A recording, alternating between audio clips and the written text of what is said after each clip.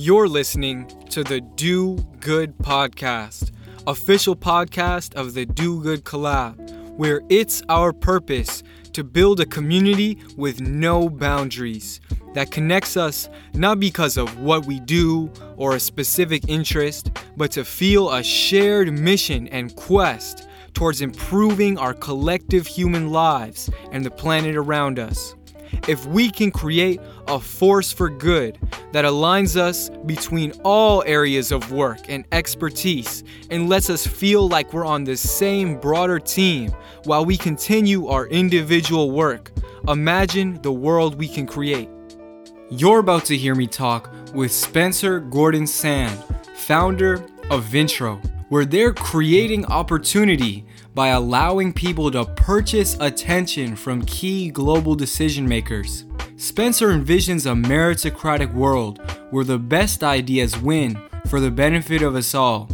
The problem being that people in the world with resources who could and want to support and collaborate with those with fresh ideas and genius have very limited time to constantly meet and talk to new people. And a lot of the time, those with the great skills and fresh ideas and genius, for whatever reason, just don't have the right people in their network to get the right feedback, to get the right perspective, to get the right funding, etc. So Vintro connects those with the network and resources to the best potential innovators. It's really more than that, as you'll soon understand. But Vintro is essentially eliminating friction when it comes to connecting the right people worldwide to get the best ideas in the world off the ground. Very in sync with our mission at Do Good. Let's get right into it. Wow, so I'm here today with somebody that I'm really excited to talk to, and this is Spencer Gordon Sand, the founder of Vintro, and his last startup was called Best. Spencer, thank you so much for coming on the Do Good podcast. I appreciate it. Awesome. No, Matt, thank you so much for having me. I'm really excited. Hopefully people find this interesting. They are going to find it interesting, no doubt. Can you just give like a brief introduction? Yeah, so before going to school even, I was a pretty competitive fencer, fenced internationally for the U.S., some World Cups and Grand Prix, and I always sort of loved competition. And then what happened was I decided it was time to go to school, and so I went back to college, went to the University of Chicago and was studying. And, you know, that whole transition for me was really interesting. One of the interesting things about the transition back to school was that there was something I kind of felt was missing from my competitive days as a fencer, and that had always been competition. So what Best was a way to have competition with your friends that was healthy. Because what I found was a lot of the times when you're competing amongst friends and, you know, oh, I bet this is going to happen, or I bet I can do this better than you, that word bet had always been sort of a monetary thing, and that was always really weird among friends. Best was a mobile platform we were developing that allowed gamification of that experience, where you could wager sort of social media incentives with your friends instead of money, and it make a more fun experience of that. So I was working on that for about a year, got some really cool work done with that, learned a lot from that process. We were featured by Forbes at the Under 30 Summit, named Chicago Innovations 25 Under 25. We made the final rounds with Y Combinator's as well. Oh, wow, really? Yeah. I didn't know that. We were at a really interesting point in our tech development. Turns out just like making stuff is a little bit harder than you think. It takes a little bit longer. Yeah. There's a lot of different development cycles we went through, and we were at a point of a decision where we either needed to sort of formally raise some capital or do some other things with the business. And one thing that happened at that point was some of the underlying tech that we had developed, some of the core concepts was really appealing to the chairman of the board of Vintro. And he actually ended up acquiring the company along with the tech that we had done, and along with me, I guess is how that works out. So now I'm working with Vintro, and what Vintro is a platform for people to engage with highly influential people, venture capitalists, angel investors, be it decision makers at firms, but these highly influential global leaders who just don't have that much time. Right. And so the obvious question there is, well, okay, if you make a clear way for them to send directly the video to the person they want to reach, there's certain people who are going to be overwhelmed, right? That's why people don't just do this all the time anyway. And what's the most obvious mediating factor of anything is price, right? So what if they could charge for their time? Now, one thing that came up with that is some of these people, their time is quite valuable. That could be kind of expensive if you were to say by 30 minutes an hour, right? But what if you could get that first introduction in just 5 minutes? And what we realized through some testing that was really compelling was that most of those people, when they first get introduced to a new idea, that it doesn't take them that long to know if they want to learn more. And once they want to learn more, they're hooked. And so what Vintro does is allows you to purchase 5 minutes of undivided attention from some of the world's most influential people. And in that 5 minutes, what you do, you send over a 1 to 1.5 minute video pitching an idea, concept, product, or service that you have. Then they commit to spending 3.5 to 4 minutes responding to that video via actionable feedback, be it a video response or an audio response. Now, what's really great about this is a couple of things. The first is for ventures who are pitching on this, none of that scheduling hurdle, right? Like if you want to take a meeting with someone, you have to, okay, when are we both available? Put it in my calendar. Then let's say I have a change of plans, right? How much frictional time do we lose? And we were talking to people who were very influential, and that was a big thing they pointed to as to why they don't otherwise take these meetings. Because if you look at these people who have the resources to make things happen, they love taking this type of interaction. They love meeting new people. They want to hear these new ideas. They want to hear these new ideas. The problem is their time resource is really scarce. Right. And so much of the way things work right now is so inefficient for them. For example, right now, if you're trying to raise money, there's a huge incentive to reach out to anyone that will listen to you. It's a numbers game. If you want to reach out to 100 people, maybe 10 will take meetings and then maybe 1 will invest. But this means you're reaching out to 100 people, right? And that's actually not that efficient because the chance that you're reaching out to the person who's most suited to talk to you is not that high. Unlikely, Exactly. Yeah. And you end up taking these meetings that waste both people's time. And so that was a big thing that we wanted to cut down on. Now, what's really cool about this 5-minute introduction format is 5 minutes of someone's time, even if they're a really, really important person, doesn't cost that much. It's really cheap. It starts at about $15, and even the highest end billionaires it's only a few thousand, which again, for small ventures is probably not where they're going to go. But for, let's say, but for certain people, that kind of opportunity being open to them is these high-level individuals' time is so scarce, but you've engineered your system in a way that it takes advantage of it in a way that works for them. Yeah, exactly. I mean, I think the key point of what you're bringing up there is improving efficiency comes from decreasing all of these frictional other things that I talked about, right? Yes. Like the world is better off if engagements happen this way because we all factor this price of our time into things anyway. Mm-hmm. Even if it's just like the time and literal cost to Uber to a meeting, sometimes you fly for meetings, the time spent setting up meetings is time in society that's basically wasted. So if we can cut that down, I'm not saying this is going to replace in-person meetings. Absolutely not. This is going to be a stepping stone that gets you to really important, influential meetings by having that filtering first, right? And there's a lot of people we've talked to who say, look, I would love to take these meetings, but I'm afraid my time's going to get wasted, right? And they don't take any meetings currently, but we've convinced some of them to take Vintros as a means to get there, which is, I think, really, really compelling and great for the world in general. Yeah, because I think as these people take Vintros, they'll reconsider how they're willing to allocate their time towards these interactions because they want to have them, but they just don't see how it's going to be realistic. And I feel like Vintro opens up this window for them to see, this is something I can do. We just have to get rid of friction. And for people who are wasting a lot of time setting up, scheduling meetings and whatnot, now they realize, maybe I'm wasting a lot of my time. Yeah. And so something else that's really, really, I think, kind of cool and interesting from a nerdy economics sort of perspective for it. is the positive signaling here. So this is actually something we hadn't thought about at first, but we heard as we were talking to, I'm going to use angel investors as an example, but there's a kind of a gambit of people on here, is that they love this concept because it gives this little bump, right? Even if it's $15 to talk to an angel investor, you're signaling to them that you think their time is worth it. And then the chance that you're a strong investment for them is much, much higher than if it was for free. Because as I said, right now, the spray and pray method where you're emailing 1,000 people to roll of the dice method. Exactly. Yeah. And it's really hard from their perspective sometimes to figure that out, right? If you reach out via email and say, hey, I saw you did this, I would love to meet, here's my deck, right? Anyone could kind of do that. It doesn't take too long, doesn't cost anything. And so everyone does it, right? And so the thing that we're seeing here is there's a monetary incentive not to pick every single person on the platform, right? Pick the person who most needs to hear what you're saying. And on a receiving end, they realize that's what you've done. That really positively signals to them, okay, this is serious. This is not just some random email someone sent for free. I mean, it's free to make a Gmail. It's free to send people emails. And then they don't check those ways because somebody get in touch with them, right? Right. You slip through the cracks, but here's okay, you've got my attention. Let's have this conversation. It's going to be a real conversation because I know that you signaled to me that you think it's worth it. And therefore, it must be worth it. Because you have to make a whole video and everything. More than the fact that you're paying for it, you have to invest your time and effort into it way more than a random email. Yes and no in that regard. Okay. So it's a 1 to 1.5 minute video. We encourage people actually not to do special effects or anything too significant. It should be a discussion, sort of, because the idea is that this leads to a discussion, right? Or their feedback is on how you can make it better. But even a filmed video creates this sort of kind of transparency and authenticity that other forms of communication don't signal.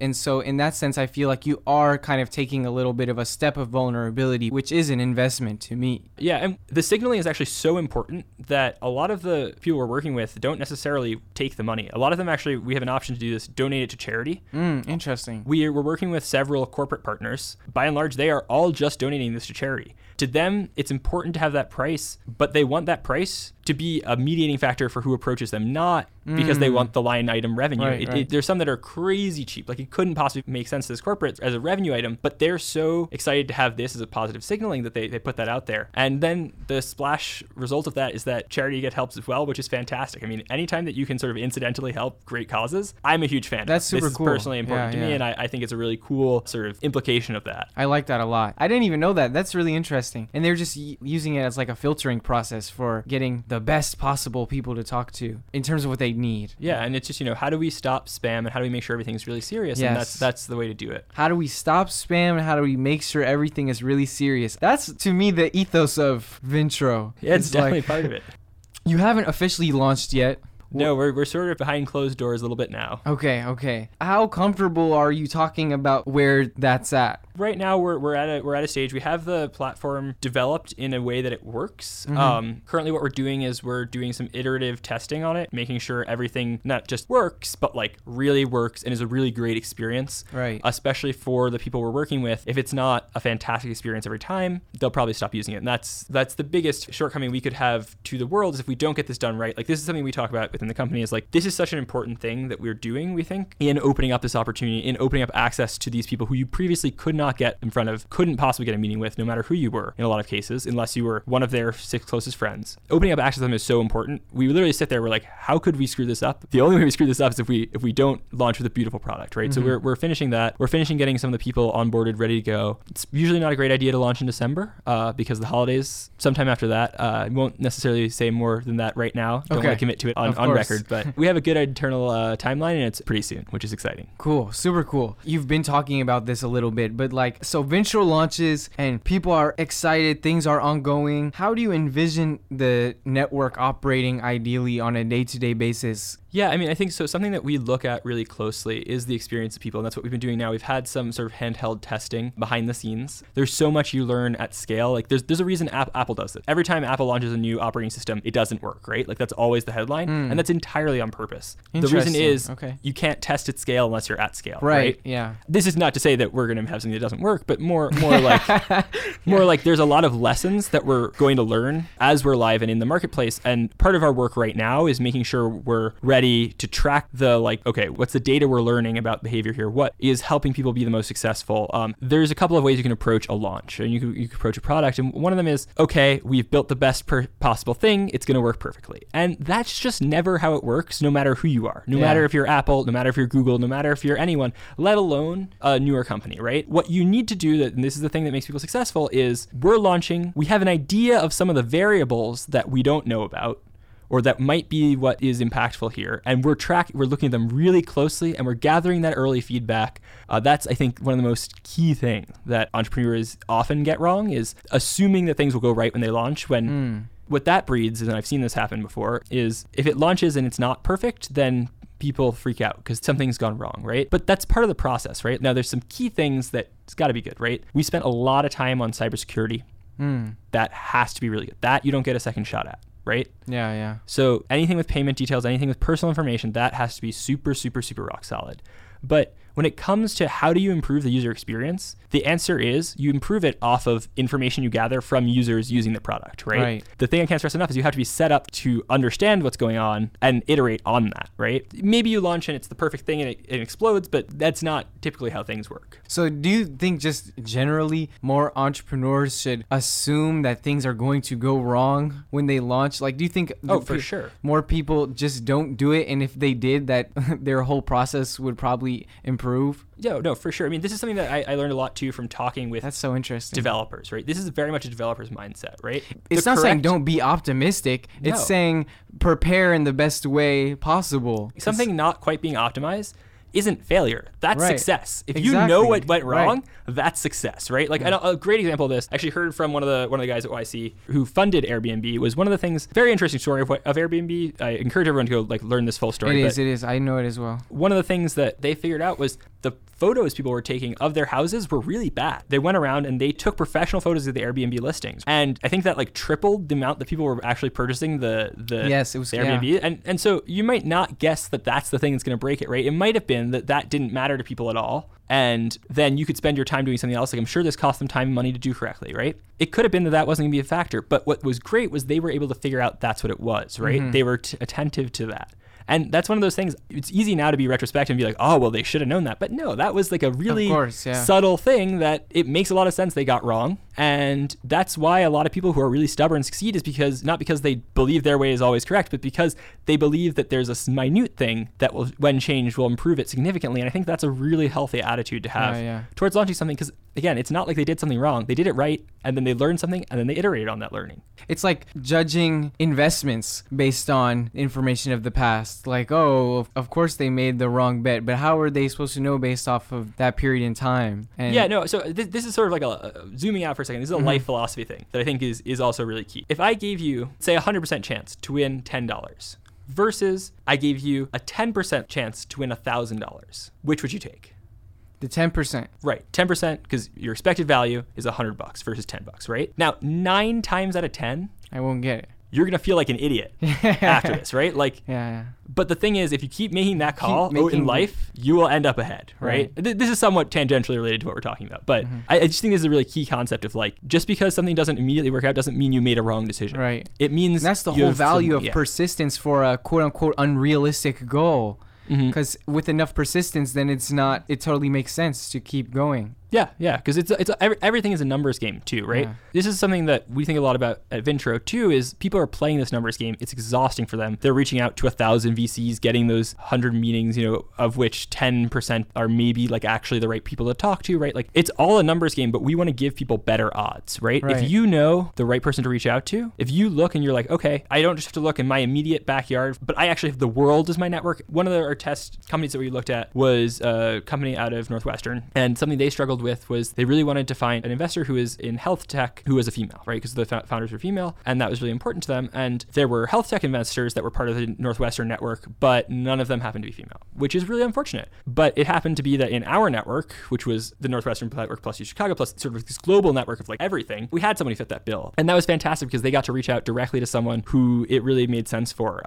Because we have such a wide sweeping network, you can find the person that really matters to you, and then your time is better used, right? It's not going to be 100%. Nothing's ever 100%, but 30%, 40%, 50%, right? That's better much than 1%, better than yeah. That's much better, and it uses everyone's time better too. Important to us too is that the feedback people get on Vintro is actionable, right? They are required what you're paying for. They really respect that you're paying for this. Even if they're donating to charity, they really respect this. Is their candid, actionable feedback. How can you improve? How can you make the next person convert? How can you improve your messaging? And why that's really important is because right now, the way things work, when you go to a VC, and this is something that I've experienced many times, and personally, and it is the most frustrating thing, is when you pitch to someone and they go, that's fantastic, I wish you the best of luck. Because what that really means is, I don't like it, but I'm not going to tell you it in those terms because I don't want to upset you, and there's no reason for me to do so. Maybe later down the road, you grow, I was wrong, and I can invest in you then, but I don't see it now. And that is really unhelpful to entrepreneurs. Yeah. The other thing too is I've seen investors, as a way of getting out of a situation where they don't like the product they're being pitched, say something to the effect of, oh, this is cool, but if you added XYZ, maybe it'd be more interesting, instead of actually like discussing what the shortcomings they saw in it were. And big part of Vintro too, and the reviewer side, is because this is the product they're providing for you, right? They're going to be more candid. This is something we make sure of when we're bringing them on board, is they're going to give that candid feedback, that actionable feedback, because that is what you ask them to do. And I think that's a really key point of changing this paradigm as well. This is all a numbers game. So you're just, every time you get that feedback,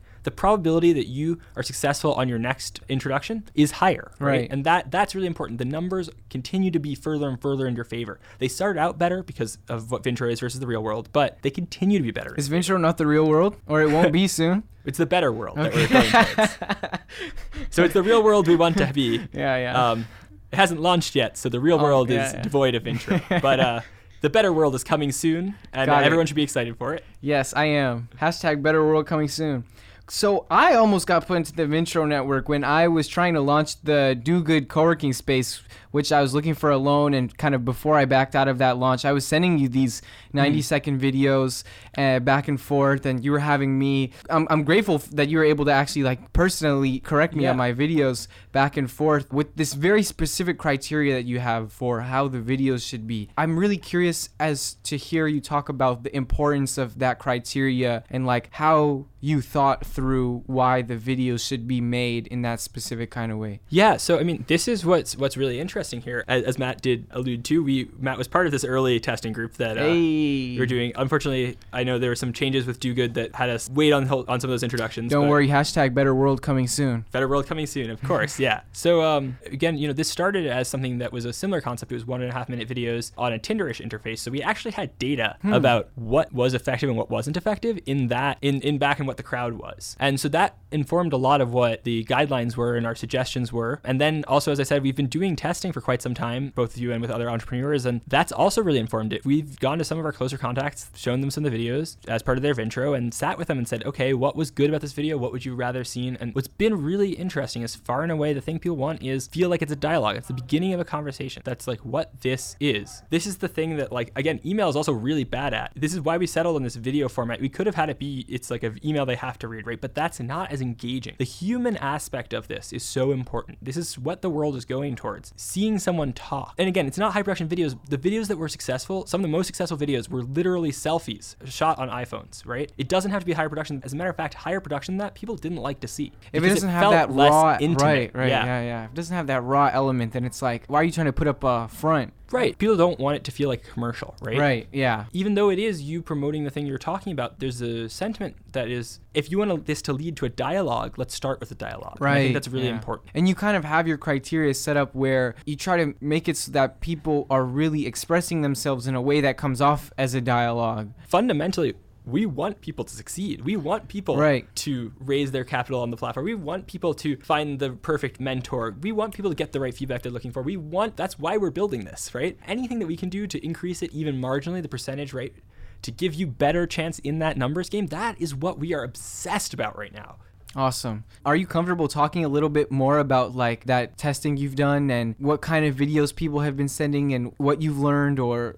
Yeah. So some of the things that's been interesting is there's different use cases, right? So I'll walk through a couple of them. For sure. One of them, the most obvious, is sort of venture capital, people looking to raise money. There's a little bit of a longer feedback, right? So no one is going to watch the video and immediately cut a check, right? That's not how this works. But what it does is it opens up, okay, I'm interested. Let's have that next dialogue. Right. And let's continue. Let's take this off the platform. That's our goal. We want you to take it off. Fine to us, right? We're excited for you to have that real world connection that just started here, right? Another use case that we found really interesting was in corporate entities. So corporate entities are actually, some of them are reviewers themselves on the platform. Most of these entities have purchasing departments either for SaaS products or literal acquisitions. That's another use case we've been exploring. And they're really excited because they get these calls all the time from sales people here and there. Oftentimes we're literally not the right fit for their product, so we don't take the calls. But then there's this tech that actually is improving operational efficiency, and we really want that. Yeah. Right. And so that's why, and as I mentioned earlier, most of these companies, they're just donating the cost of the Vintro to charity, right? And it helps with their social responsibility. And they're putting someone there who has purchasing making power. This is an open pathway, right? Another use case, some of the people we've been able to bring on are really cool people, but they're not looking to invest, but they do want to become involved in helping people grow, and they have really deep industry knowledge. Some people said, look, we're not raising capital, but we have questions. We want to know something like, how does this industry work? How does this work? Like we need a mentor. We need someone on our board of advisors, right? That's another use case that they need someone who's really there, experiencing or knowledgeable about whatever they're trying to figure out with what they're building in the world, and somebody who they can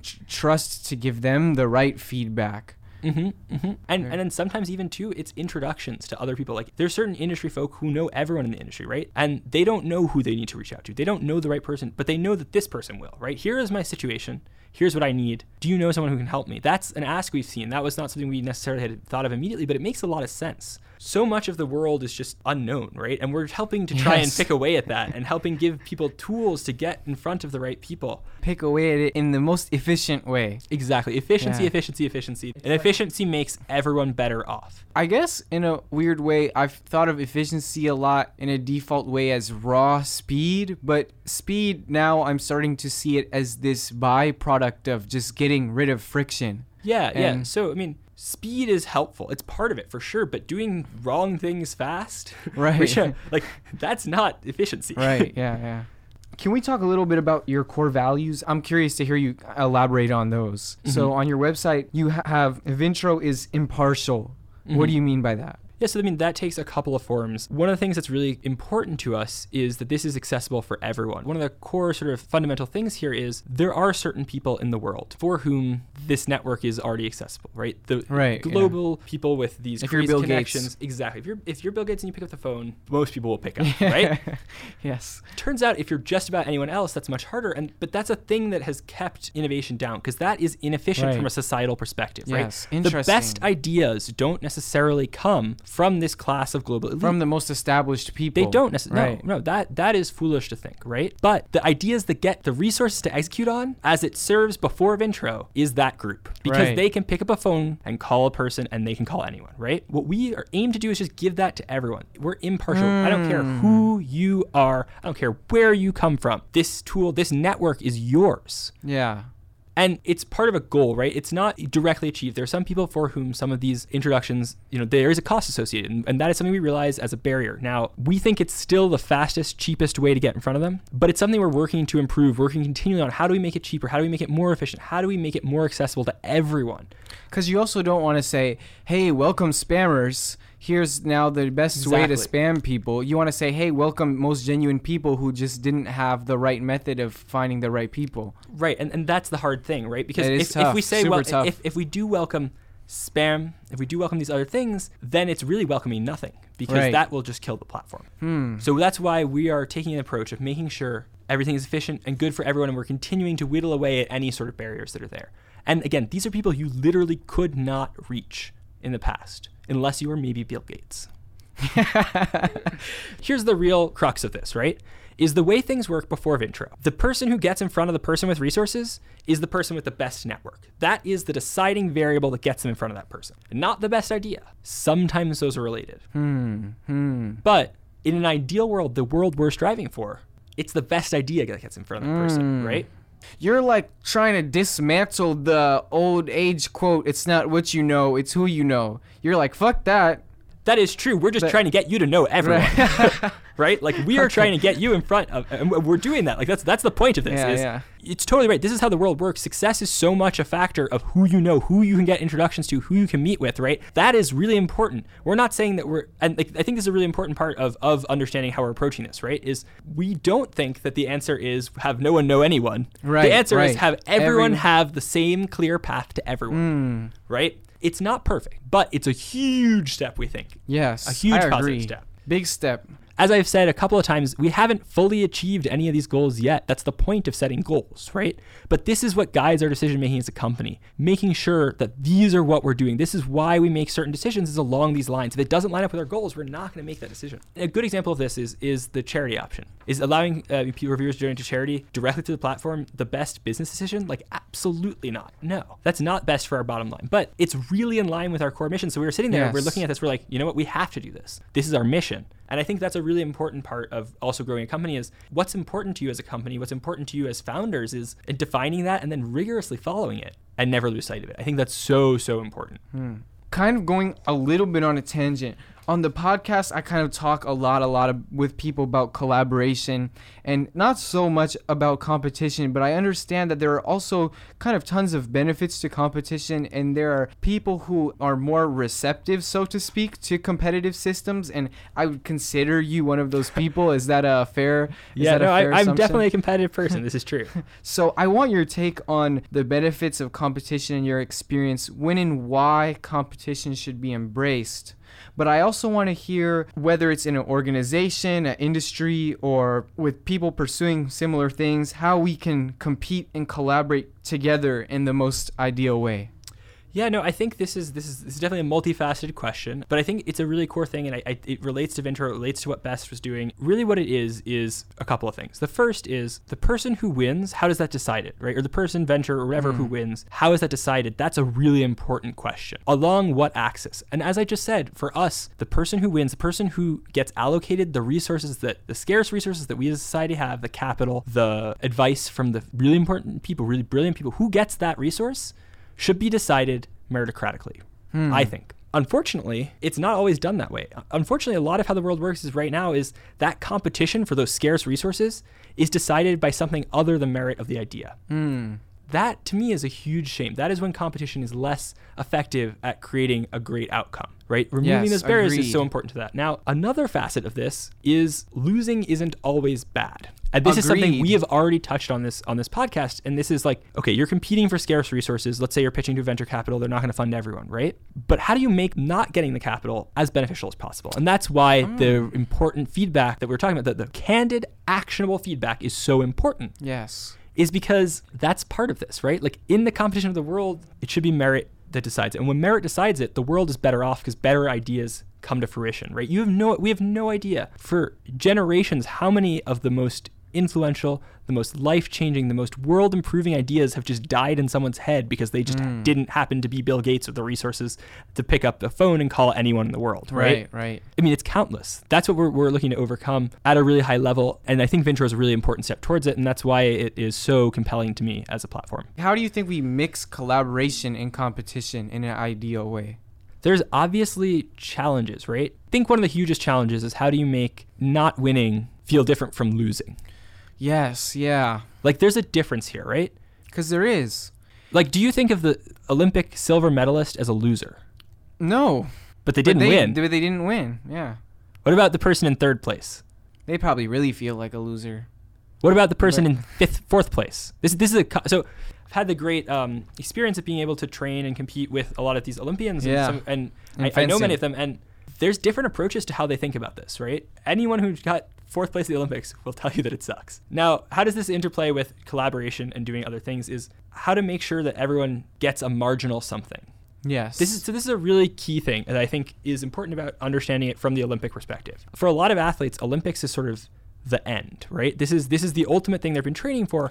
The final count. Exactly. Yeah. But like, when it's the last thing, that's kind of hard. But when it builds on other iterative processes, it's much easier. And this is actually, I think, an opportunity in the startup world, in the collaborative world, that's different from what you think of as competition, from sports competition, is after the Super Bowl, the Super Bowl is over, right? That's not how things work in the real world. If you have a company and you're raising capital, if you don't get capital from a venture capitalist, you got to move on to the next one, right? As again, it's a numbers game. What's important here is how do you make that silver medal, that bronze medal, right? If you're very close to getting funded, but you don't get funded, you didn't get funded, right? But that doesn't mean you didn't gain something in that experience. Right. And so how do you encourage that is, I think, the fundamental question. Now, if I had a fit-all answer of how you do that... I don't think there is one. There isn't, right? But I think that's the thing to consider, right? How do you make it beneficial to everyone involved? I feel like there's creating ways for people to gain more out of the quote-unquote losing experience. But then on the flip side, there are things we can create to help people change their perspective on the losing even being losing. Yeah. Now, I do want to put a caveat here, which is there's something that I've seen in like youth sports that I really don't like, which is the participation trophy. Everybody wins. Yeah. Like, that's not true. And actually that feeds this problem even more. Because if people think everybody wins, then when they get to the real world and they don't win at everything, they're confused. Yeah. The best lesson sports ever taught me was how to lose.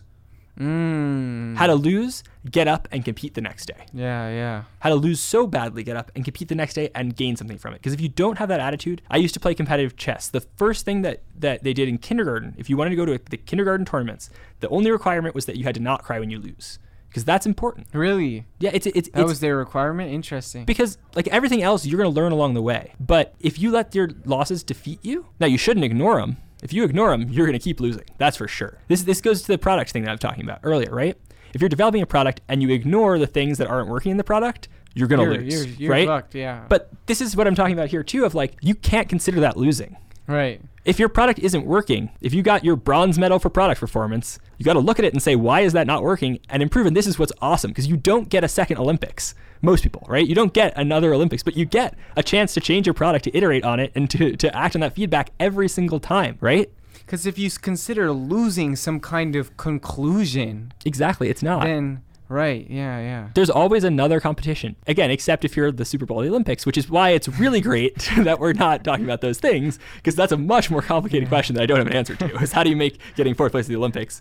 I mean, it's the Olympics and the Super Bowl is just the most extreme version of it, because there still is another Super Bowl, there still is another Olympics, but it's just the most extreme form of it, where you lose, and it does at that point feel like more conclusion than any other. Right, and game. I guess actually the Super Bowl is a good example of the opposite of that, which is that, like, okay, if you lose the Super Bowl, the next year you got to take what you learned losing the Super Bowl and iterate on it, right? Olympics, hopefully you make the next Olympics. Most people don't make that many consecutive ones, but no, I mean it's all about feedback. And again, this goes back to, it's all sort of interconnected, right? The idea of probability that we're talking about earlier. Your probability increases if you're iterating on that feedback, if you're learning from the losses, that is how you get those numbers up, right? Almost nothing in life is guaranteed. Nothing is 100%. But 1% versus 10% versus 30% versus 70%, those are hugely, meaningfully different. Again, you're never going to know exactly where you fall on those numbers, right? Yeah. But just knowing the direction you're moving, whether it's iterating on feedback, whether it's learning from your losses at the Super Bowl, whether it's improving from your feedback on Vintro,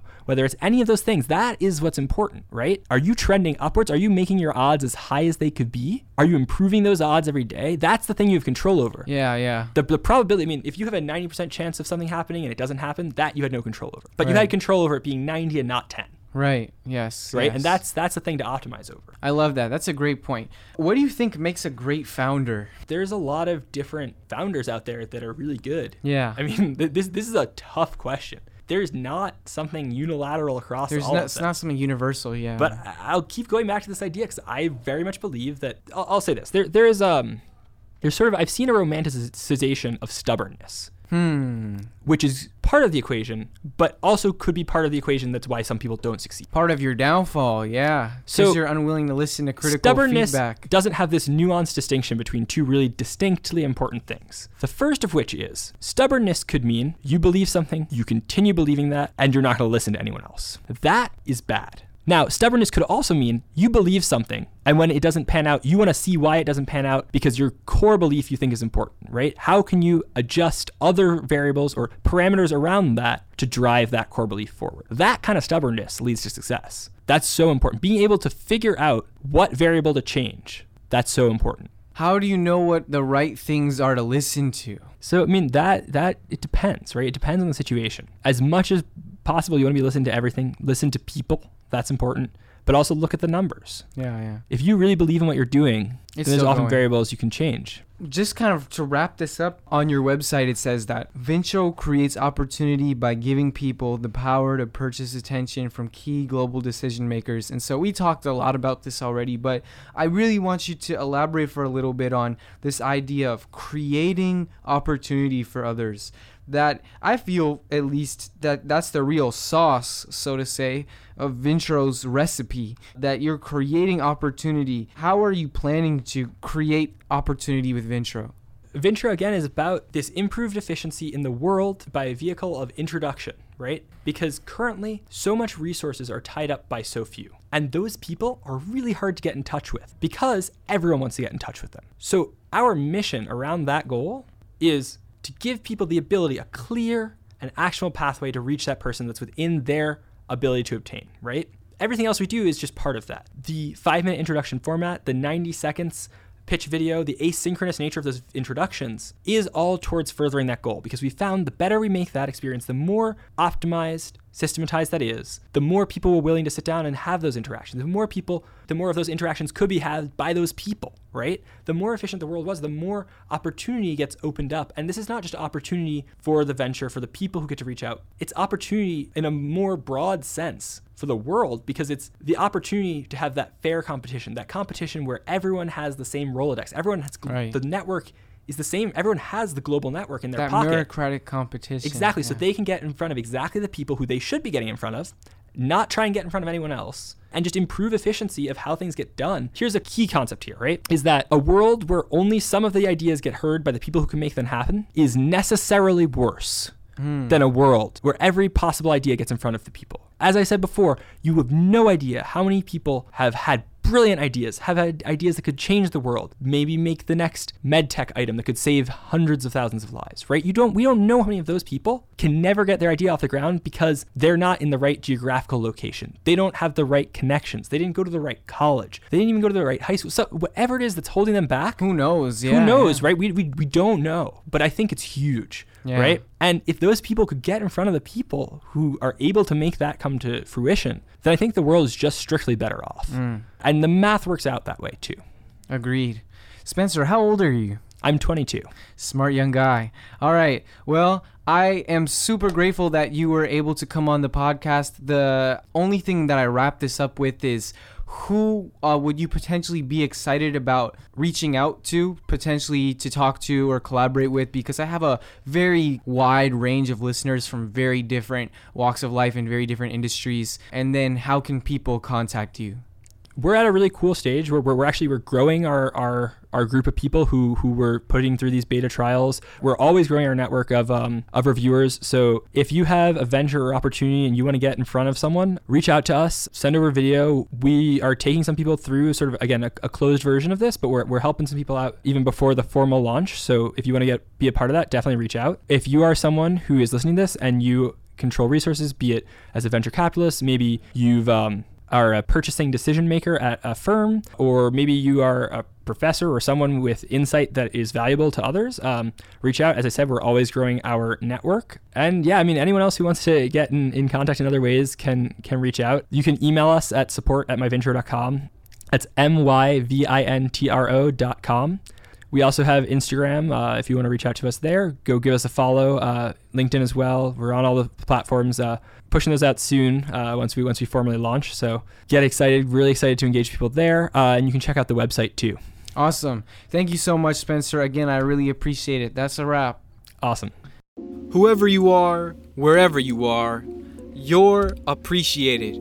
I appreciate you for taking the time to listen to this podcast, whether you liked it a little or a lot. And I hope you feel inspired to join us on this shared mission to improve the world alongside each other and the quality of our human lives.